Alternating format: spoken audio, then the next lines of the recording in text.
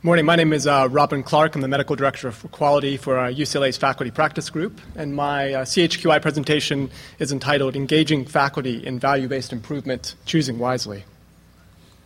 UCLA Health is composed of the UCLA Faculty Practice Group, the UCLA Medical Group, and the UCLA Hospital System. We have around 1,250 faculty physicians that are based within 18 academic departments.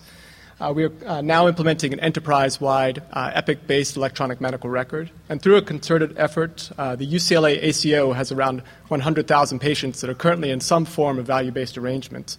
My CHQI project is aimed at laying the foundation for success as we move as a health system to provide more value-based care. Specifically, my CHQI project objectives are within the academic departments to develop the infrastructure for value-based improvement by, one, developing the faculty culture to discuss appropriate care and promote systematic improvement projects, and two, by developing our measurement system to track care pathways and feedback data to our faculty. There are three core components to building this value-based infrastructure at UCLA. The first is my faculty practice group team, composed of myself as the medical director, an assistant director who is a graduate student, and one or more data programmers. The second core component is our health systems data repository, which integrates clinical, administrative, and other types of data into a single warehouse. And the last crucial component is faculty involvement, and we currently have 46 faculty quality officers based within the academic departments. My CHQA project uses a standardized, structured approach to integrate these three components, with the objectives that by the end of 2013, every department will have quality teams that are reviewing their performance, and will have automated data on quality measures that will be fed to those quality teams. I'm going to spend the presentation describing the standardized, structured approach. The design of the engagement with the faculty has specifically been developed to be bottom-up and collaborative in nature. The first crucial step in this is that a faculty quality officer has been designated for each of the clinical departments and divisions. I have engaged these quality officers extensively through monthly group meetings and regular individual meetings with each and every one of the quality officers. I have found that they are eager for systematic data about their clinical practice. To develop these systematic data, I have asked them to define measures for underutilization, that is, not providing enough evidence-based services, and overutilization, that is, providing services beyond what is necessary or effective. In the process of developing these quality measures, I found that the quality officers initially focused on addressing underutilization. I believe this is likely related to that many validated national measures exist in this field, and they are used to being assessed in this manner. Therefore, they were easily able to elect departmental quality priorities for underutilization. In slight contrast, they were receptive but less experienced with addressing overutilization. Again, this is likely because there are fewer nationally validated quality measures for this. So consequently, my project needed an additional device to engage the quality officers and their quality teams in identifying overutilization.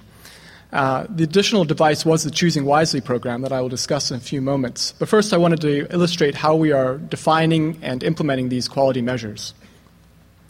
This is an example from the Department of Neurology and how they are addressing underutilization of screening for complications for multiple sclerosis patients. Using our standardized, structured approach, the neurology quality officer has identified a population of interest, in this case, multiple sclerosis patients, and identified an outcome that meaningfully drives care for that population, in this case, urinary tract infections. My faculty practice group team then defines and programs the quality measure into our centralized data repository. We feed back data on urinary tract rate infections by patient characteristics, by provider, and by facility to the neurology quality team that use that information to describe the care pathway and the process steps by which a multiple sclerosis patient either gets or avoids a urinary tract infection. One of these important process steps is whether a patient received a bladder scan to screen for urinary retention. The use of these bladder scans is currently inconsistent. That's why this care pathway is not straight. However, by measuring the use of these bladder scans, targeting them to our at-risk multiple sclerosis patients, we can more reliably deliver them, we can straighten out this care pathway, and we can optimize our rates of urinary tract infections. We can also measure the downstream effects on hospitalization, sepsis, and mortality for these chronically ill patients. So in summary, with a few short steps, we're able to engage faculty and develop a measurement system that is actually designed by and for the clinicians that are going to use the data. That was an example of how we're developing measures for underutilization. And as I mentioned, we're using the Choosing Wisely program to help faculty address overutilization. The Choosing Wisely program is a national program spearheaded by the ABIM Foundation, which asks professional societies to identify 5 overused services within their field. There's been excellent participation in the Choosing Wisely program over the past year, and the main aim of the program is to encourage physician-patient discussions about care decisions. We're innovating and using these Choosing Wisely lists created by the professional societies to initiate UCLA faculty discussions about value of care. This is an example of how the Department of Pediatrics is using the Choosing Wisely list that was created by the American Academy of Pediatrics to address overutilization of imaging for pediatric head trauma. Again, using our structured approach, the pediatrics quality officer defined a population. Here, children who have experienced a low-impact head trauma, and an outcome of interest, which is the receipt of head CT by facility and by physician.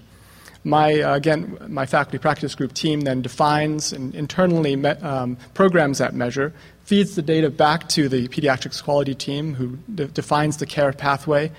And one of the process steps along this care pathway is the use of decision instruments that guide the ordering process for whether a child needs a CT scan or not. These decision instruments are inconsistently used, and again, we have a non-straight pathway. However, by measuring the use of these instruments, feeding the data back to the pediatrics quality team, we can more reliably use these instruments, straighten out the care pathway, and optimize the use of CT scans for these children. We can also measure downstream to ensure that there are no adverse events and complete the full description of the care pathway. This slide displays the timeline and our progress to date of this CHQI project. Again, the 2 objectives were to develop our faculty and develop our measurement system over the course of the calendar year of 2013. These are the specific steps in this standardized approach that I've just illustrated through the examples from the departments of pediatrics and neurology. And in keeping with our aim to scale up this approach across the entire health system, all 37 divisions and departments within the health system are progressing through these various steps. And I'm happy to report that within a few short months, new quality teams have emerged. They're receiving data about their clinical practices, and they're starting to describe these care pathways. These pie charts display the progression from the left to right through these steps. So what I've described in this presentation through this project is a standardized approach for engaging faculty, for developing a measurement system, and for laying the foundation for value-based improvement. My preliminary observations from the project are that this approach has been broadly accepted, with the faculty embracing the program and voicing little concern about measurement, transparency, and accountability that are often associated with traditional quality improvement projects. Additionally, this approach is very scalable because the clinician engagement is isolated to just defining the measures, while the project support team handles all the technical aspects of programming and obtaining the data. Lastly, this approach is foundational for other UCLA goals of sustainably and effectively addressing over- and underutilization as more data become available and becoming increasingly more successful in delivering high-value care. Again, thank you very much to Terry and to the Center for the support of this fellowship.